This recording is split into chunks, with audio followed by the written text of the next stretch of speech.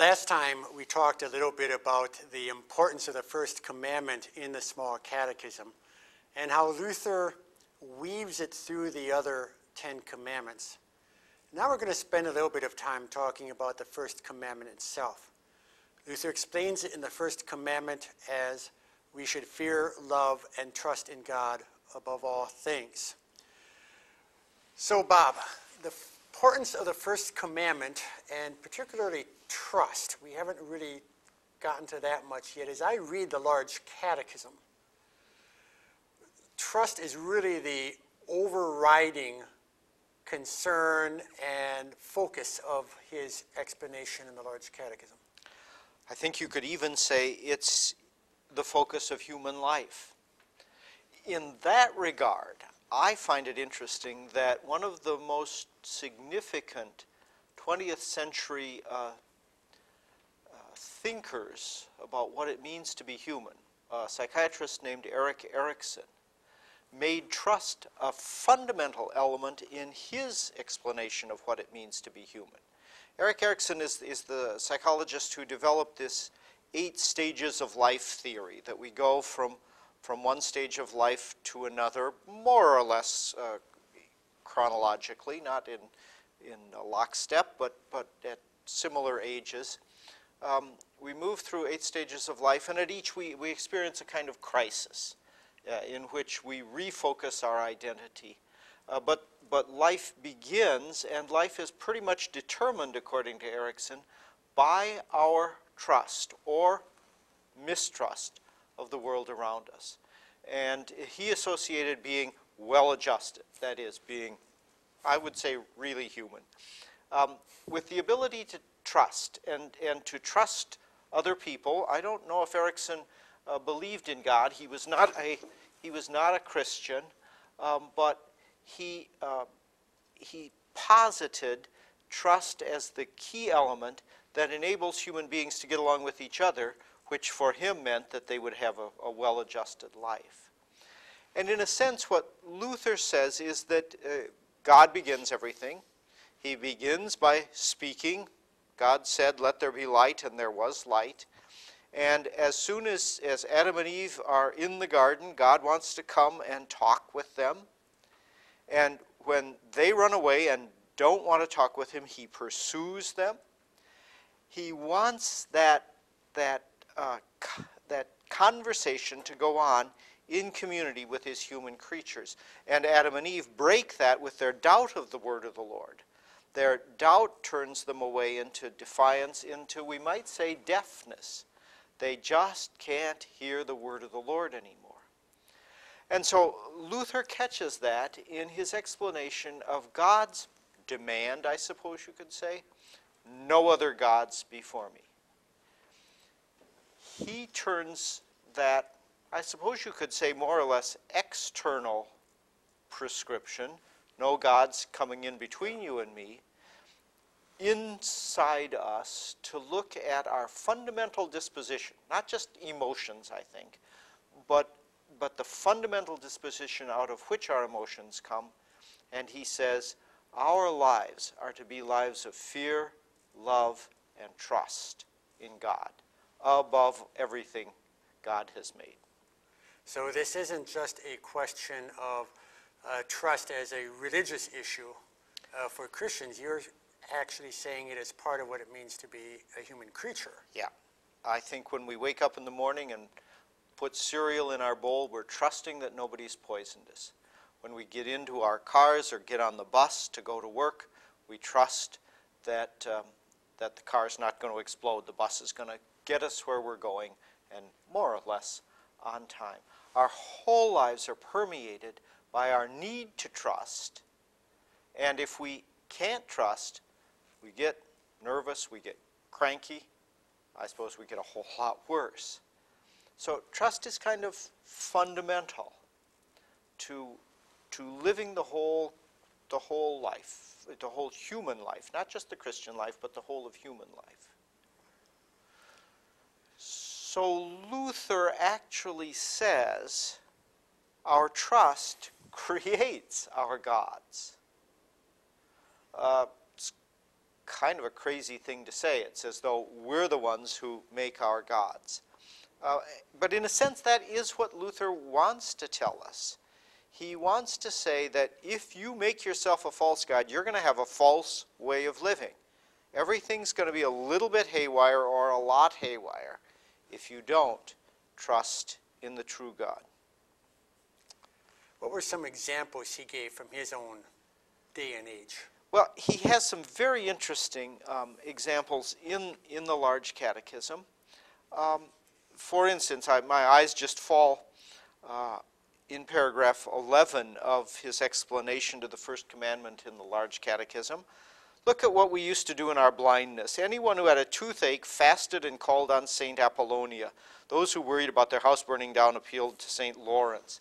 And then he goes on to talk about examples from ancient Roman times where people thought they could get riches and happiness, pleasure, the good life by venerating Hercules or Mercury or Venus, or pregnant women worship Diana or Lucina, and so forth.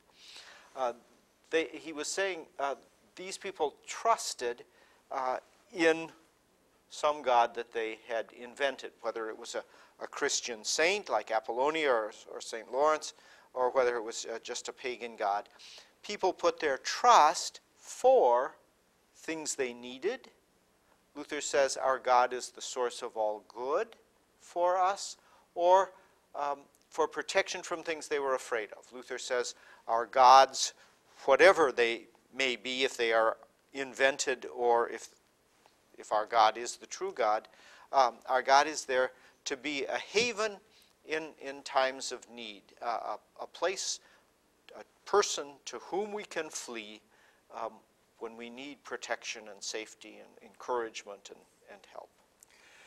Well, two thoughts then occur to me. On the one hand, the doctrine of creation becomes important again because you have the creator and you have the creature. And all these gods that you've identified really are creatures that we promote to the status of God.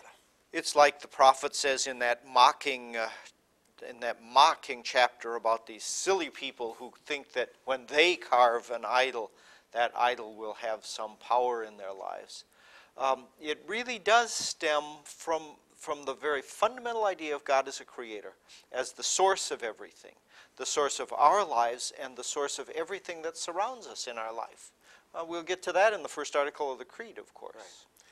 The second thought that occurs to me then is how useful this might be for thinking about matters of evangelism even, or how we bring the gospel to our neighbor in this, that we are trying to find a point of contact with our neighbor, and that is done in part by trying to identify or help them identify what it is they're clinging to or where they are looking for security or purpose or meaning.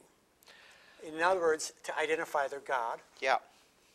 With the goal of hopefully helping them understand or see whether or not this God is going to stand up and support them when things really get rough, whether that God is strong enough in a sense.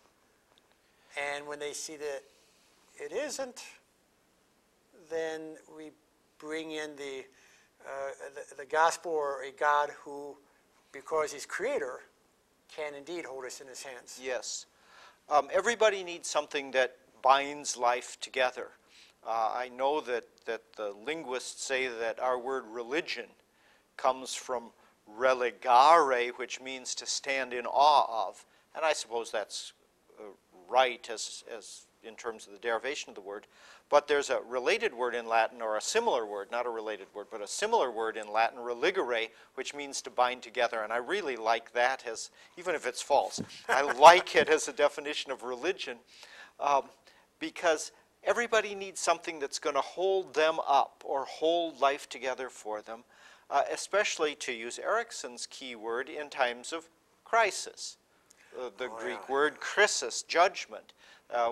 Life falls apart when God's judgment falls upon us. And I think you're right. At those points, people are able to hear the gospel in a way that they can't when their gods are working for them, when their false gods are working for them. Just a little footnote, incidentally, I think it's interesting that you and I, too, even as Christians, are polytheists. That's why we have to repent every day, because we turn away from our Lord and we try to find a substitute for him when we don't think he's responding to us correctly, or when we think we need a little extra divine insurance.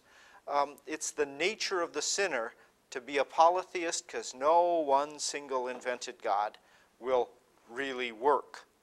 And so we've got to have more than one source of security and source of all good. Or I like to say, as you referred to already, a source of our identity, somebody who says, I am your father, you are my child, somebody who gives us our place in the world, a sense of safety or security, that we're going to be protected from evil, and then a sense of, as you said, purpose, meaning, goals in life.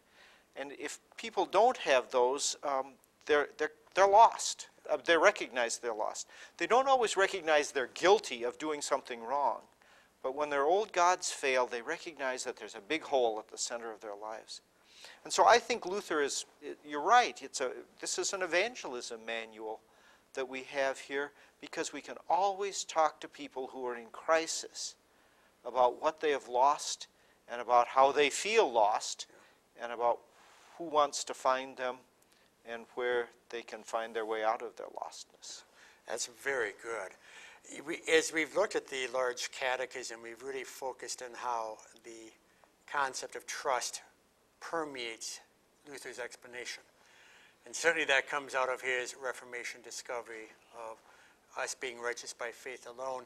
I'm going to throw you a little bit of a curveball and at least ask, given the prominence of trust in the large catechism, why do you think it is in the small catechism Luther seems to emphasize the language we should fear and love? I've thought about those three words, fear, love, and trust, that he uses in the First Commandment and then moves to just the two. I don't think it was simply to make it easier for them to memorize. But instead, I think that he probably saw trust as the underlying fundamental disposition of our lives. And our trust, or our failure to have something we can trust in, causes a couple of basic emotions. One of them's fear, one of them's love. Now, there's a lot of debate about whether Luther meant that feeling of grand awe with fear, or being terrified, being scared stiff. And maybe there's evidence, maybe he really did mean both, that the experience of the sinner, even when we become God's children, still has contact with both of those kind of fundamental human emotions that are built on whether we're trusting or mistrusting the world around us. And then love is his basic design, both for our relationship with him and for our relationship with one another. And so he moves out of the basic disposition that defines our whole being to fearing and loving as the emotional basis then for the actions, for first of all the character that God shapes in us, and then the actions that that character produces. I wonder another way of looking at it, and I like your fundamental disposition, but I also wonder whether between your awe and reverence and your terror in terms of the fear, if there might be a third possibility, namely that fear is simply, in a sense, taking God at his word. Mm-hmm. He means what he says, don't push it. And the reaction to that is, wow. Yeah, well, and my analogy would be is when my dad said, be home by 15 minutes, or be home by 11 o'clock, or there will be consequences. The proper response is, yes, sir, I'll be home at 11. Yeah. When I'm 15 minutes away from home, and it's 5 minutes to 11, now that fear turns into terror. Yeah. So there's a sense where we take God's word seriously, healthy respect maybe. And I also wonder whether love and trust, if there is kind of a unity between them. I mean, when we love our neighbor, we're doing something helpful for our neighbor. When I love God, it's more of a longing for God, a desire for God, which would seem to run a little bit in the way of trust. So that the two actually come very close to one Yeah, another. that's just something I've been Hope also thinking about. can be a synonym in many instances in the Bible. True enough.